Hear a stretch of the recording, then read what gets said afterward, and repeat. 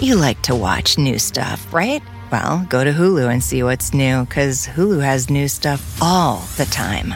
Like Vanderpump Villa, the new docudrama starring Lisa Vanderpump, where first-class luxury meets world-class drama. A new season of The Kardashians starring The Kardashians, of course. And Grand Cayman, Secrets in Paradise, the sizzling new reality show set in the tropical Caribbean. It's all new and it's streaming now on Hulu.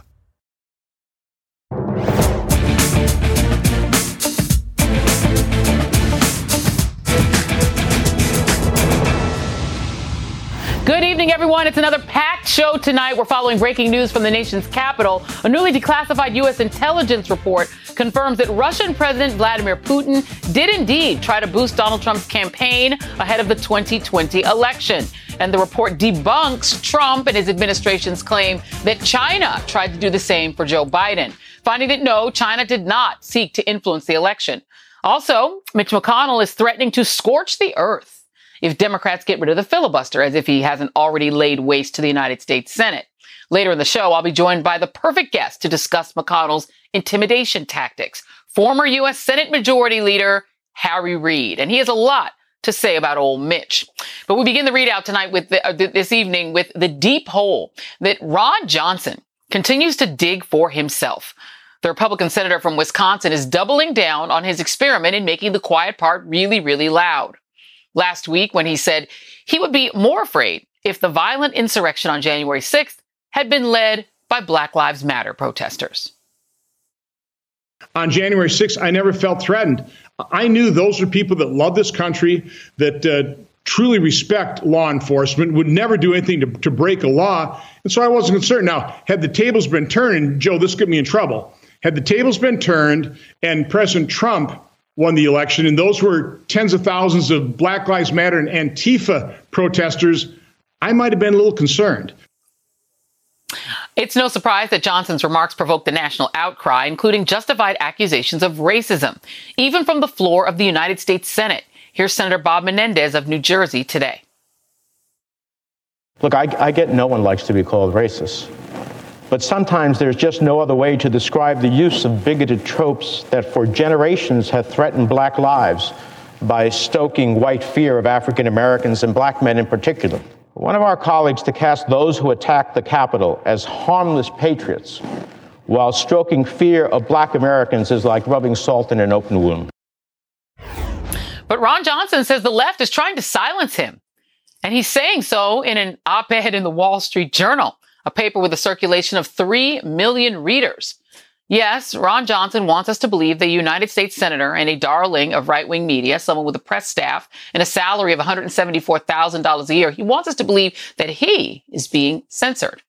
Now, far from silent, Ron Johnson is on a media blitz to defend the indefensible. He's done at least 3 interviews since yesterday. And even though he said he knew his remarks would get him into trouble, he now claims he's surprised that anyone would dare think of him or his comments as racist. I completely did not anticipate that anybody could interpret what I said as racist. It's not. There was nothing racial about my comments, nothing whatsoever. It's completely been blown out of proportion. There was nothing racial in my comments whatsoever. I think it's pretty obvious and true, and even innocuous statement that I made, never anticipated they would turn that into what they always turn the debate into, racism. Then why did you say you knew that would get you in trouble, Ron?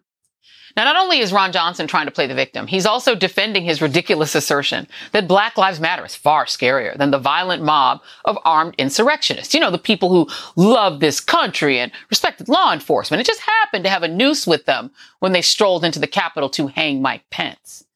In doing so, he's trying to concoct a vast left-wing conspiracy, equating Black Lives Matter with the usual right-wing boogeymen like Antifa and the so-called radical left. In his op-ed, Johnson writes, "We should all be disgusted at the cynical way Antifa and other leftists hide behind the banner of equality." He claims this isn't about race, it's about riots. The rioters who burned Kenosha weren't of any one ethnicity. They were united by their radical leftism. The whole column is frankly incoherent, honestly. For example, Ron Johnson cites the unrest in Kenosha as some of his alleged receipts, but he conveniently leaves out Kyle Rittenhouse, the teenage militia member who was reportedly associated with the far-right extremist group, the Boogaloo Boys. Rittenhouse shot and killed 2 Black Lives Matter protesters with an AR-15. He was the violent one and is now charged with double murder. Far from being the aggressors, Black Lives Matter protesters are often the victims of right-wing violence, including in Louisville, Kentucky, where 2 of them were shot and 1 killed. And there's no evidence that others arrested in Kenosha even identified with the loosely organized anti-fascists that Republicans just hate so much, aka Antifa. Antifa just means anti-fascists. In fact, there's been nothing to confirm that Antifa or so-called radical leftists are responsible for anything close to what Senator Ron Johnson describes. As of October, according to the AP, the only apparent mention of Antifa in court documents was in a single case. On the contrary, there is ample evidence that right-wing groups are responsible for inciting violence at Black Lives Matter demonstrations last summer, including a Boogaloo boy who killed a federal officer in Oakland and used the peaceful protest as cover. Now, none of that is of interest to Senator Ron Johnson, of course, because he would rather portray those of all races who dare to seek racial justice as the villains, and not the MAGA mob who tried to overturn an election. For more, I'm joined by Angela Rye, former executive director and counsel for the Congressional Black Caucus, and former FBI Special Agent Clint Watts. Clint, I'm going to start with you because there's a long history of people like Ron Johnson pretending that civil rights was actually a conspiracy to hurt or kill white people. That's the way that it worked in the 1960s when J. Edgar Hoover, sort of a pre-Ron Johnson, sicked the FBI on people like Dr. King, on civil rights activists, claiming that they were conspiring, and often there were anti-Semitic sort of relations to that too, conspiring with Jewish communists to trick black people into thinking they wanted equality. How is what Ron Johnson's doing any different than that? Well, it's fascinating, Joy. In September of 2019, I testified to the committee that Senator Ron Johnson was on. And what he was most concerned about was that there was no discussion of extremism as being right wing. That was his big concern that day. He just saw it as there are extremists out there, and let's talk about all sides of it. That was the entire point of his lecture that day. Yet you could point to it and say, well, they are wearing Donald Trump hats. You would think that was logical, but that's what it was. So it's a 2-year campaign to essentially try and create some equivalency, which is not there. There's no evidence to support it. And at the same time, this is somebody who is providing oversight, by the way, of the Department of Justice, providing oversight of something like the Department of Homeland Security, providing oversight of what is a very dangerous phenomenon, which is local law enforcement members having dual membership with a lot of these groups. Essentially, we see white supremacists, government militias. That is where we can't have effective law enforcement that's equal for all people in America. You know, and another way to look at it, Angie, is that he's trying to undermine the investigation because he, like Donald Trump, sees these people as part of his base. You've got all the way back to Charlottesville. The only time you saw Antifa was when they were getting in fistfights with Nazis. That's when you saw Antifa. We haven't really seen them since. But you can go all the way through Michigan, these same right-wing kinds of groups that say they're going to kidnap the governor. You can go all the way through the Boogaloo Boys who attack. Let me show some video to our audience if people don't remember this. This is cut 3 for my producers. Remember this? This was at a Black Lives Matter protest where you had a guy, this is in Minneapolis. This is during the George Floyd protests. And the person who's breaking glass and starting trouble, and we saw so much of this, were not Black Lives Matter people who were filming this guy. Another right-wing guy. He finally gets identified. He's a white supremacist. This kind of libel against Black Lives Matter, in your view, Angela, what is the point of it? Well, it's the traditional boogeyman strategy, Joy, right? We know from ages of political strategy that there always has to be a bad guy. And in this instance, it is the labeling of Black Lives Matter as Antifa, as communist, as inherently dangerous as black, right? Like black in and of itself is the boogeyman in this country. And so you see that whether we call them dog whistles or foghorns now, when they say things like, well, I know they're patriots and they love this country. Now that is all of a sudden code for domestic terrorists, MAGA hat wearers, and Confederates. You saw all of those flags, the Trump 2020 flag interchanged with the Confederate flag, substituted for an American flag on the Hill that day on January 6th. And so for Ron Johnson to say, he wants to talk about riots. Well, then let's talk about riots. Let's talk about how police officers would turn a blind eye to what happened on Capitol Hill, would turn a blind eye to racial uprising and riots from domestic terrorists who look more like Ron Johnson than look like me or you, Joy. Let's talk about riots, and let's talk about the outcome from those riots. But most of all, let's talk about what it means to really protect Black lives in this country and stop with the dangerous labeling. That's what we really need to talk about. And Angela, to stay with you for a moment, I mean, you were talking to people that day, the day of the January 6th insurrection, people you knew, staffers. Did any of them report to you that Ron Johnson walked out and met those protesters and talked to them? Because I also think he's a bald-faced liar. He was scared with everybody else and running with everybody else. As far as I can see, he was running, not standing there and having a little elocution with his friends. Yeah, no, Joy. And I think the reality of it is so many of them did not know what was going on. They knew who was there. But, there is this convenient misremembering of what actually happened. And now the fact that these folks were patriots and they were just upset and I wanted to go out there and say, I feel your pain. No, you didn't, because you didn't know who was coming in, how they were getting in. And there were a whole lot more Eugene Goodmans around that helped to save people like Senator Ron Johnson and many of his colleagues. It didn't matter what party you were that day. People just were trying to survive and figure out what was going on, whether you were on the Republican side of the aisle or you were on the Democratic side of the aisle. Everybody got the same alerts from their cell phones telling them to shelter in place, to stay right where they were, because they didn't know when these folks or how these folks were going to get in the building. That's the truth. So he can have whatever kind of convenient memory he wants. But the truth is racism is as racism does. And that's exactly what it did on January 6th. Clinton, let's talk about this investigation. 900 search warrant, 15,000 hours of surveillance and body camera footage, 210,000 tips, 80,000 witness interviews, 300 suspects charged. This is like the largest investigation that we have seen in modern U.S. history.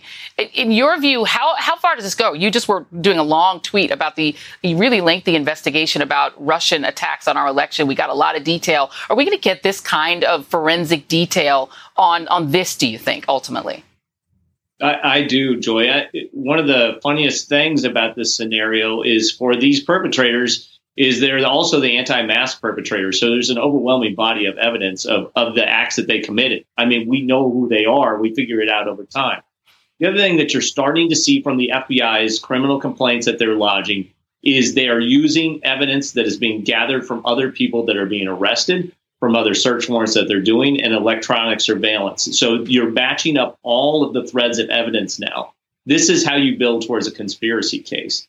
We also see in several cases, particularly the Proud Boys and the Oath Keepers, two investigations that already seem to be scaling, meaning that there's communication, resourcing, coordination. You're seeing all the elements that could be a broader conspiracy case. I think the next part is that this will go on for months.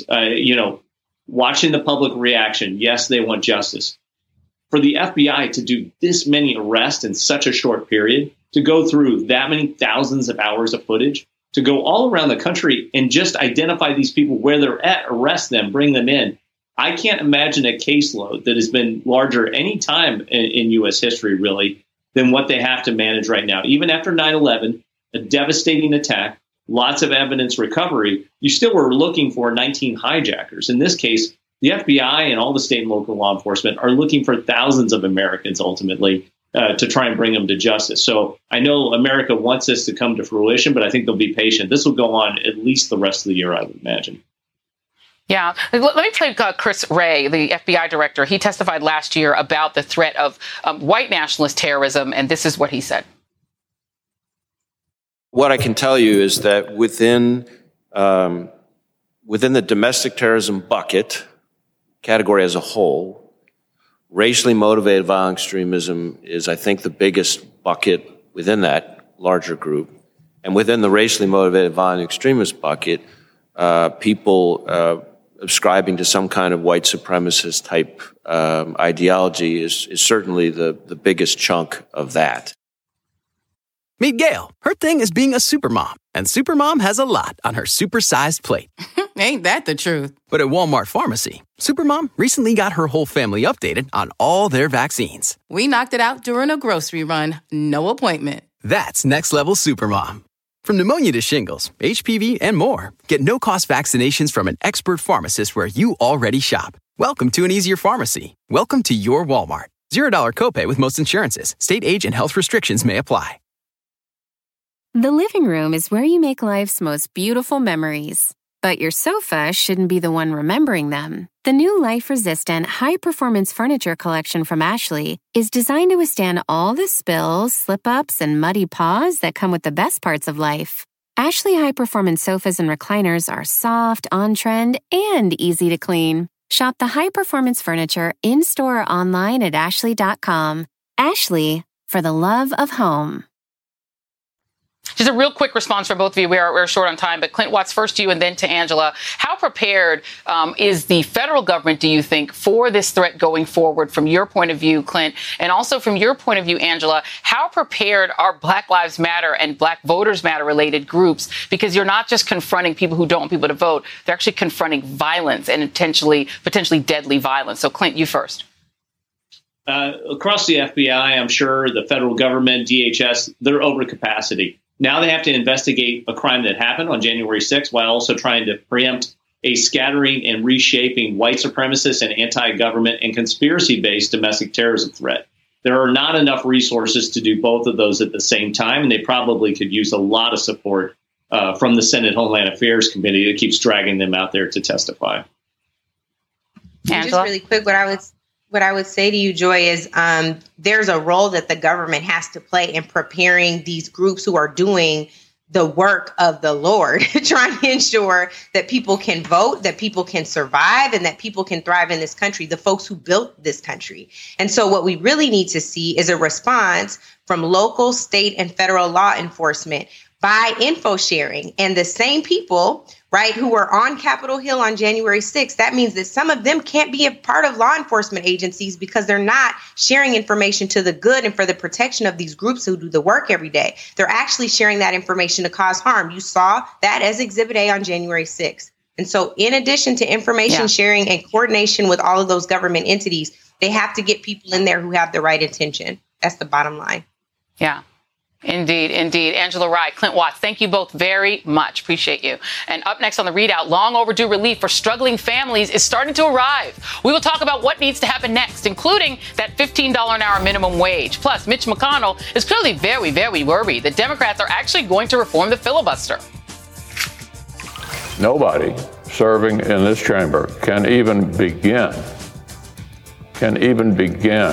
to imagine what a completely scorched earth Senate would look like. Yeah, we can. Former Senate Majority Leader Harry Reid has some thoughts on that, and he will join me live. And Republicans pivot from anti-mask to anti-vax. That's just part of their deadly stew of misinformation. Even worse is their premature push to declare the pandemic over, encouraging everyone to just get out there and party. The Readout continues after this.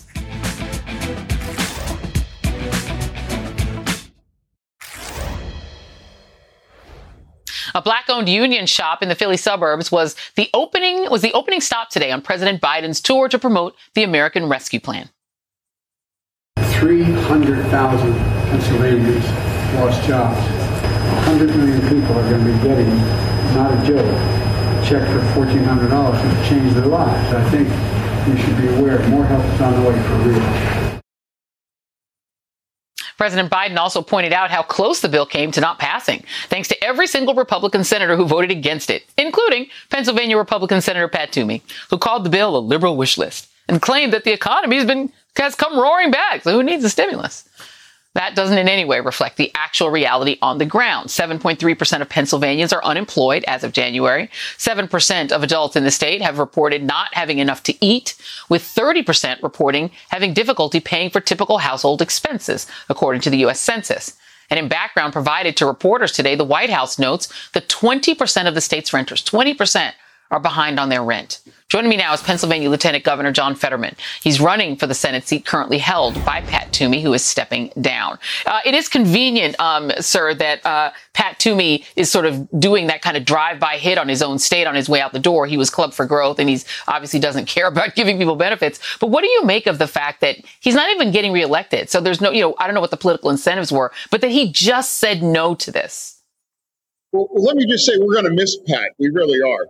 And he said that it's a liberal wish list. Like, yeah, there is a lot of liberal wish list stuff on that. Like, imagine that. People who can't pay rent are going to be able to stay in their homes. And people that haven't had enough food to eat during this pandemic are going to get help. You're going to get a stimulus check for those that have been unemployed. I mean, it is, if you call that a wish list, I call that reality. And, you know, Pennsylvania showed up big for Joe Biden. And Joe Biden showed up big for Pennsylvania today. This is a game-changing piece of legislation. To quote Joe Biden, this is a BFD. I mean, obviously I can't say it like but when he said that about Obamacare, but it really is. I mean, this is one of the most monumental pieces of legislation, you know, in the 21st century. And, you know, I'm grateful that Pennsylvania had a part in that. And Pat Toomey, as you said, on his way out, is just like, you know, like just one last bitter swing at the fact that, you know, there's talk about, you know, the Senate race. Like, you know who can't get elected in Pennsylvania? Pat Toomey. That's why he's going to retire, not because he wants to spend more time taking up a hobby. It's because Pennsylvania doesn't want what he's trying to sell. They wanted what Joe Biden's trying to sell. And today, Joe Biden came full circle and honored his commitment to help the everyday Pennsylvanian, and he did it in a grand slam fashion. Well, and you are, because you're running for that Senate seat, I can ask you some sort of political questions. Because, I mean, here's the thing. Pennsylvania has swung kind of, you know, it was a Trump state in 2016 for a lot of different reasons and very narrowly, and then went back to Joe Biden, who has roots in Pennsylvania, et cetera. When campaigning statewide, I mean, there is a sense that there is particularly a white working class voter who cares more about cultural issues than money or than like the economy. Or is that true? When presented with all of the sort of income that is going to come into, you know, 85% of American taxpayers are going to get a check of some level. Is that actually powerful politics in a state like Pennsylvania still? Well, certainly there's going to be Republicans and people across Pennsylvania that are unreachable, that for whatever reason, they just don't want to be part of mainstream society, or they view people in a way that is just, they're just not reachable. But, you know, the billions of dollars that the American Rescue Plan is going to deliver to Pennsylvania is going to benefit Red County, Pennsylvania, perhaps more than Blue County, Pennsylvania. And people are going to see that, and they're going to understand that. Some of the hardest hit counties in all of Pennsylvania are deep red. And it's a disgrace that not one single Republican in our delegation voted for the American Rescue Plan, but 8 out of 9 of them voted to say that the election was fraudulent in Pennsylvania and in this country. I mean, that tells you all you need to do about the Republicans right there. And they'll be the first ones to show up at a ribbon cutting or say to their constituents, right, well, we have this aid and this government and my constituents are going to stay in their homes. It's reprehensible. And again, think about that. Not one of them voted for their constituents in this bill, but 8 out of 9 of them voted to say that Pennsylvania the election was rigged, even though they were on the same ballot. That's our GOP right now. If you put the $15 an hour minimum wage on the ballot right now, raise the minimum wage, would that pass in Pennsylvania? 100%. 100% it would pass. And that's one of the things about the bill that left me heartbroken. This idea that a body of elected officials that make $174,000 a year, a majority of them, said that you don't deserve to make at least $31,000 a year, working full time, often in jobs that are really not very glamorous and very difficult. I think that's a tragedy. Pennsylvania wants a minimum wage increase, and we have, again, a Republican-controlled legislature that says $7.25 an hour is okay. And we in Pennsylvania know that a $15 an hour minimum wage attaches a dignified paycheck to the dignity that all work has. And we have to bypass. I'm sorry. And there was another thing your Pennsylvania legislature has been up to, has been trying to restrict the vote and make it harder for places like Philadelphia to vote, because that was, again, you said it, a lot of Republicans voted to say, no, the election was fraudulent, except not my own personal election, just the Trump one. Do you think that is going to become law, that it's going to get harder and harder to vote in Pennsylvania, particularly for Pennsylvanians of color? Is that coming? Unfortunately, they certainly tried, but which is more bizarre, because the vote by mail law was actually very much a Republican bill. It was unanimously supported by Republicans. And of course, they had to change their tune when the then President Trump, came out against it. But the good news is that bill, that what they're trying to do, is going to die under the veto pen of Governor Wolf. And there's no chance that vote by mail is going to go away, thankfully, because we have the votes on our side to block that, and the governor would certainly veto that, and the Republicans know that. But just understand, the only reason the Republicans voted to agree to vote by mail is because they wanted to get rid of the straight party voting option, which made voting easier and quicker in predominantly black urban areas like Philadelphia and Pittsburgh. They thought that was the holy grail where they could just say, all right, we'll give this up. And then when it backfired on them, they had buyer's remorse, and now they're against it before they were for it. But fortunately, the governor is going to veto that if it ever makes it out of the legislature. We will keep an eye on it. Lieutenant Governor John Fetterman, really good of you to come on tonight. Really appreciate you. Thank you. And still ahead, Senate Minority Leader Mitch McConnell is threatening a scorched earth Senate if Democrats mess with the filibuster. We'll ask former Senate Majority Leader Harry Reid what that means and what Democrats can do about it. Next on the ReidOut.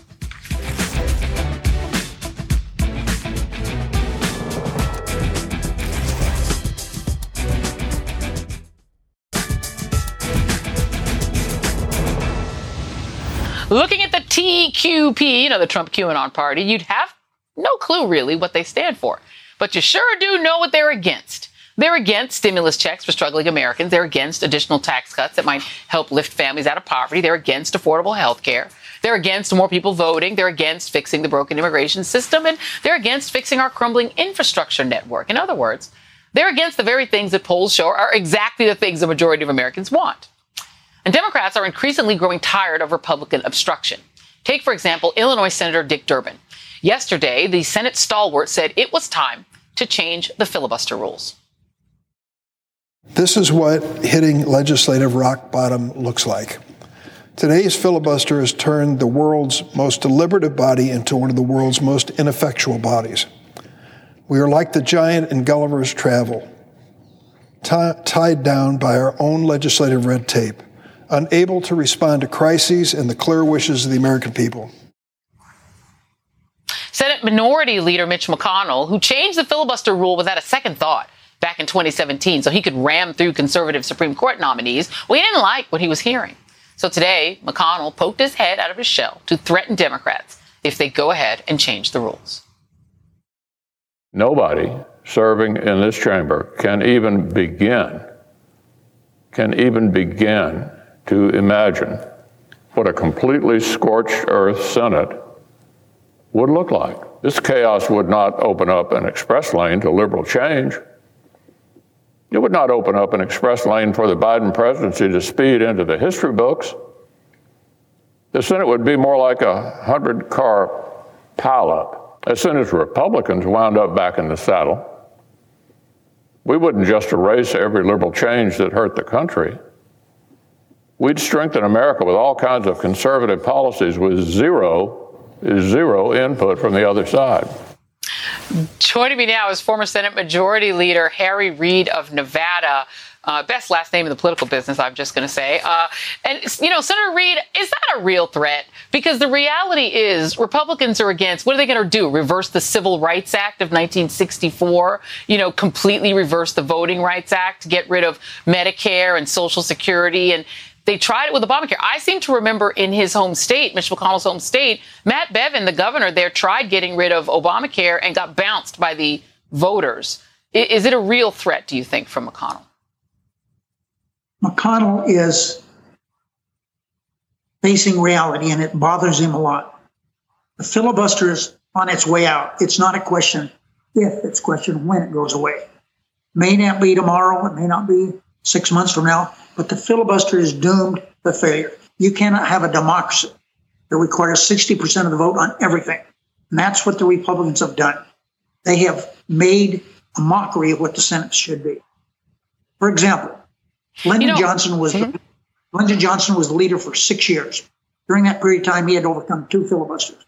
My first year, 6 years as leader, I had overcome more than 100 filibusters. So the car pile up that McConnell's talked about is already there. They've created it. Well, and the filibusters that, Lyndon Johnson faced were largely around civil rights. And the old Dixiecrats that used to do that are now the Republicans. Like that is now the Dixiecrat party, and they are against anything that's progressive. But you were quite good at politics when you were in the game. Could any Republican senator get reelected for getting rid of things like Obamacare and getting rid of Medicare and getting rid of Social Security and banning abortion, the things they say they want to do? If they did them, wouldn't they then be immediately removed by the voters? Of course, you cannot. We passed Obamacare on Christmas Eve. We got every Democratic vote we needed, just barely had it. It was the first time we'd met on Christmas Eve in 150 years. But Obamacare, the Affordable Care Act, has been widely popular throughout America. Republicans like it. Independents like it. And of course, Democrats overwhelmingly like it. So Mitch McConnell is crying crocodile tears that nobody cares, because what he has done to the Senate is a mockery of what the Senate used to be. When they were in control of the Senate, they didn't allow any amendments. There was certainly no votes on anything other than judges. That's all they did. And we now have a Democratic majority. Even it's a close majority, but we control it because of Kamala Harris as vice president. And I'm sure that is, we have Mitch McConnell crying, oh, it's going to be terrible if you get rid of the filibuster. But the country is better off by having a real democracy, not a fake democracy. 60% is not a democracy. Let's talk a little bit about the Democrats then, because you're right. And not all the Democrats agree. There are some Democrats, and it isn't just Joe Manchin. We talk a lot about him, but he's, as the sort of underboss of the party. In some ways, he seems like he's running the joint. But it's other people. It's Mark Warner, it's Kristen Sinema, Jackie Rosen, Jack Reid, Leahy, and others who don't want to get rid of the filibuster. There's some who are open to change. The majority are open to change. And there are only 4, Sherrod Brown, Ben Cardin, Richard Blumenthal, and Tammy Baldwin, who are just like, kill it altogether. How do you get them to come on board? The ones who are reluctant to get rid of, who are afraid that Republicans will come in and just, vote out the Civil Rights Act if they get the majority? All over the world, we have parliaments that the majority rules. Take Great Britain, for example. What the majority party wants, they get most of the time. There's nothing wrong with that. That's what democracy is all about. And I think that people are not aware of the fact that our country is not working well. We have a lot of things that we need to get done.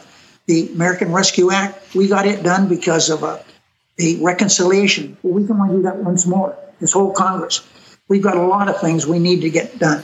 We need to get infrastructure, great jobs. We have deteriorating roads, highways, bridges, dams, water systems, sewer systems.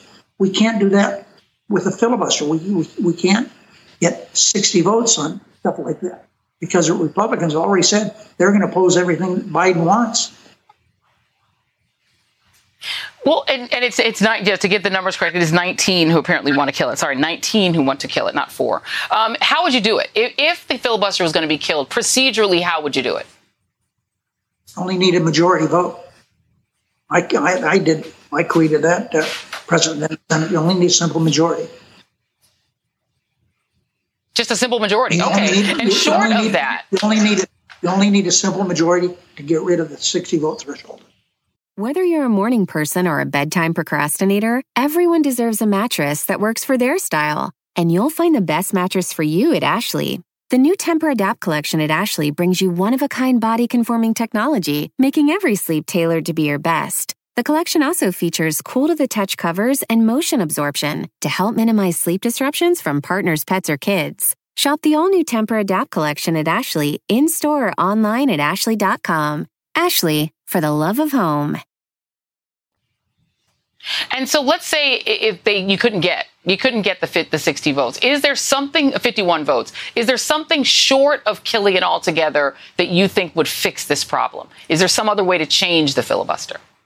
Well, we have a number of people. Al Franken called me today, and he's been talking to Joe Manchin. They're talking about having a modified filibuster where you'd have to stand for a certain period of time. And then when they got tired of standing, they would have a majority vote.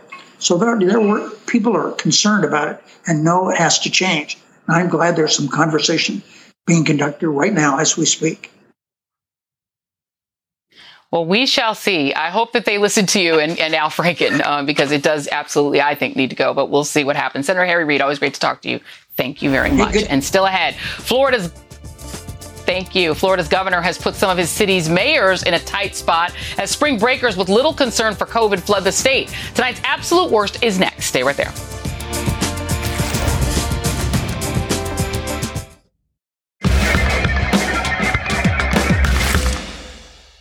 There's a reason you're feeling fatigued, stressed, and isolated. You've been trying to survive a pandemic for more than a year and doing everything you can to keep your family and yourself alive and safe. And it certainly doesn't help that a segment of the population is acting like the pandemic is over, simply because they're tired of it too. They don't want to wear a mask, and so no one should. Take that mask off.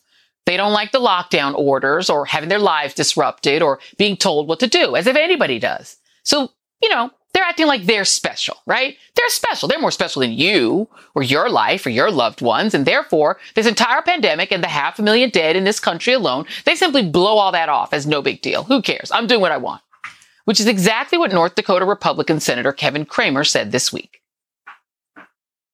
I am perplexed by this administration's desire to keep this pandemic going. Governor DeSantis knows far better than anybody in Washington, D.C., whether Florida is ready to be open. And I trust his judgment, and I hope that people get on airplanes and go to Florida. I know I'm going to. Okay, first of all, anyone who trusts the judgment of Mr. Open Up Disney World in the middle of a pandemic, Mr. Concierge Vaccines for the Rich, Ron DeSantis, has some serious soul searching to do. But also, have we not learned anything since last March? Have we not learned yet that this here, folks flitting off to Florida and Texas for spring break to bask in margarita-filled delirium where there are no mask mandates, that maybe this is a bad idea? Trust me, SPF 50 will not protect you from COVID-19. And neither will these lies. But here they are, sprinkling across the country like evil fairy dust thanks to Tucker Carlson, whose sheer commitment to harm Fox viewers includes slamming the vaccine the same week his boss, Rupert Murdoch, got the shot. Now, Tucker, I don't know who hurt you, but this game you're playing, it isn't just dangerous, it's deadly. And your very own company knows it, which is why today, Fox Corporation's CEO told staffers that they won't be returning to the office before September. They'll keep working from home. I wonder why that is. Oh, that's right. COVID can kill you.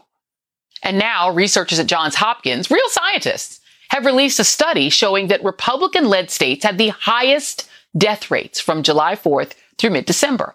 Researchers, again, scientific researchers, not political snake oil peddlers, link these higher death rates with Republicans being less stringent about safeguards. Now, this isn't all happening because people are simply selfish or reckless, though that is a part of it. This is an orchestrated campaign to spread COVID disinformation, fueled by political ambition, by ratings, by profits, with no regard for its impact on our nation, the lives upended and the lives that we've lost. And by the way, zero regard for these media hacks' own audiences, the people who trust them the most, which is why the COVID denier industrial complex is the absolute worst.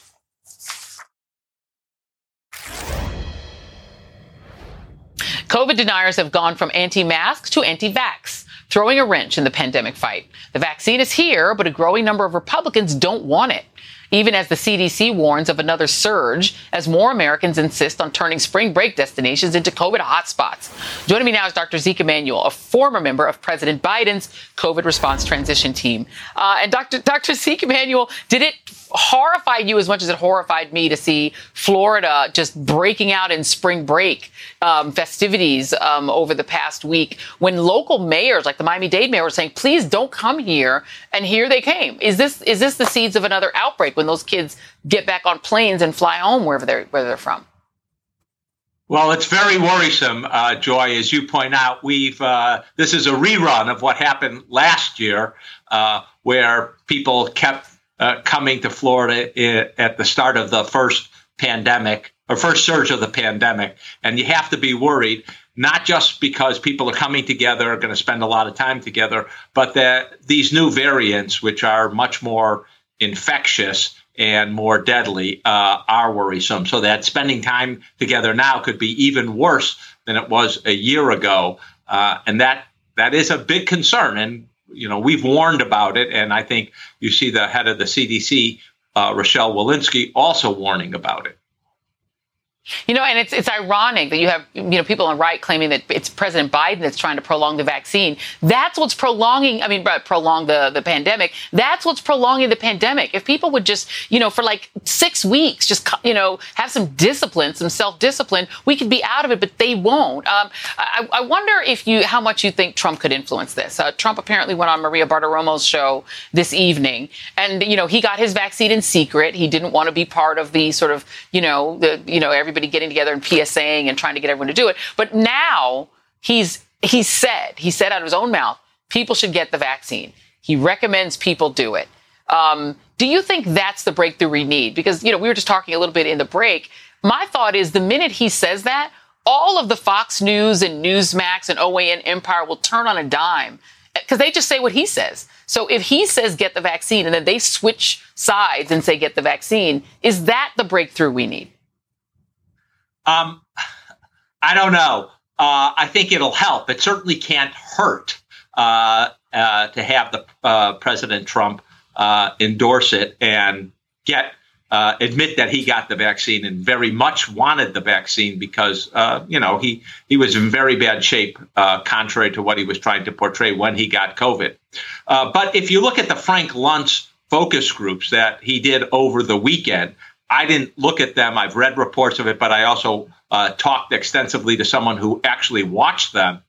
It appears that the key element for these people who seem hesitant and maybe even resistant is not so much having a politician say it, but having someone they know and trust like their local doctor. And I think maybe one of the secret weapons we haven't used as extensively as we should have are having doctors talk directly to their patients. Now, maybe with the J&J vaccine that has the capacity to be refrigerated, can go to doctors to administer to their own patients, maybe that will initiate this sort of more traditional route, having doctors who patients trust say, you should come in for this vaccine, because doctors do believe it's the right thing to do. And I do think that hyper-local getting the message from someone you trust is going to be really, really important. And I think that could be the key element here that breaks this cycle. There are, in the end, going to be some residual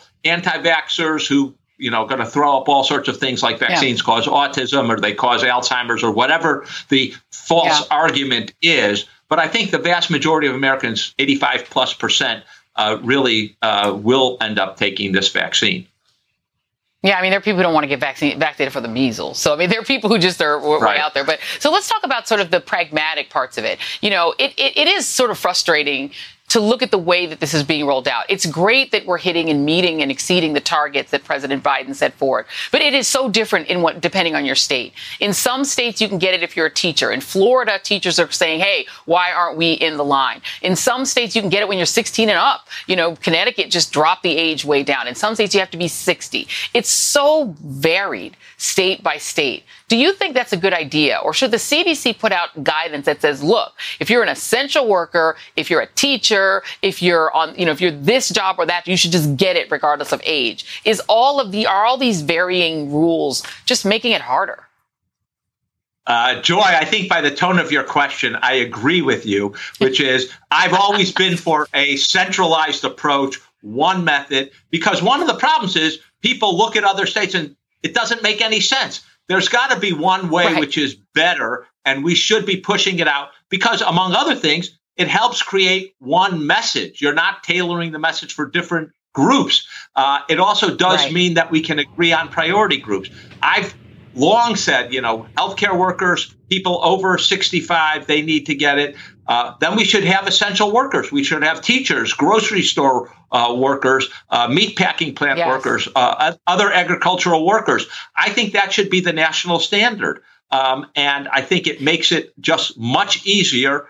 And you can then look at states. So how many healthcare workers they have, how many people over 65, how many frontline essential workers and teachers, and allocate the vaccine on that basis, and not on the basis of population, which bears nothing to what we actually want to achieve.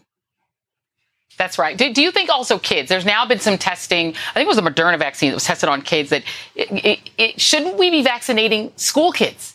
Because if school kids and teachers and college kids got it, that seems to me like the best way to get younger people vaccinated, kids, anyone connected with a school, all the way up through college.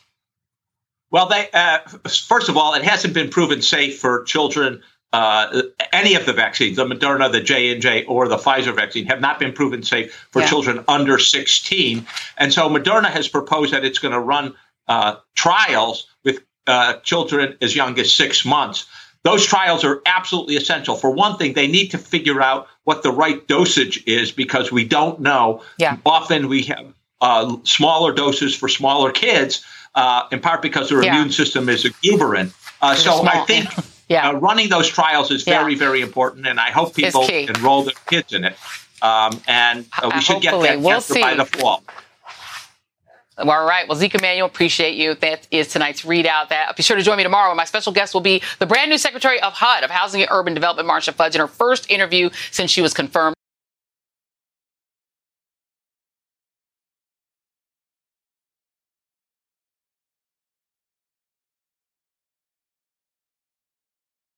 Whether you're a morning person or a bedtime procrastinator, everyone deserves a mattress that works for their style. And you'll find the best mattress for you at Ashley. The new Temper-Adapt collection at Ashley brings you one-of-a-kind body-conforming technology, making every sleep tailored to be your best. The collection also features cool-to-the-touch covers and motion absorption to help minimize sleep disruptions from partners, pets, or kids. Shop the all-new Temper-Adapt collection at Ashley, in-store or online at ashley.com. Ashley, for the love of home.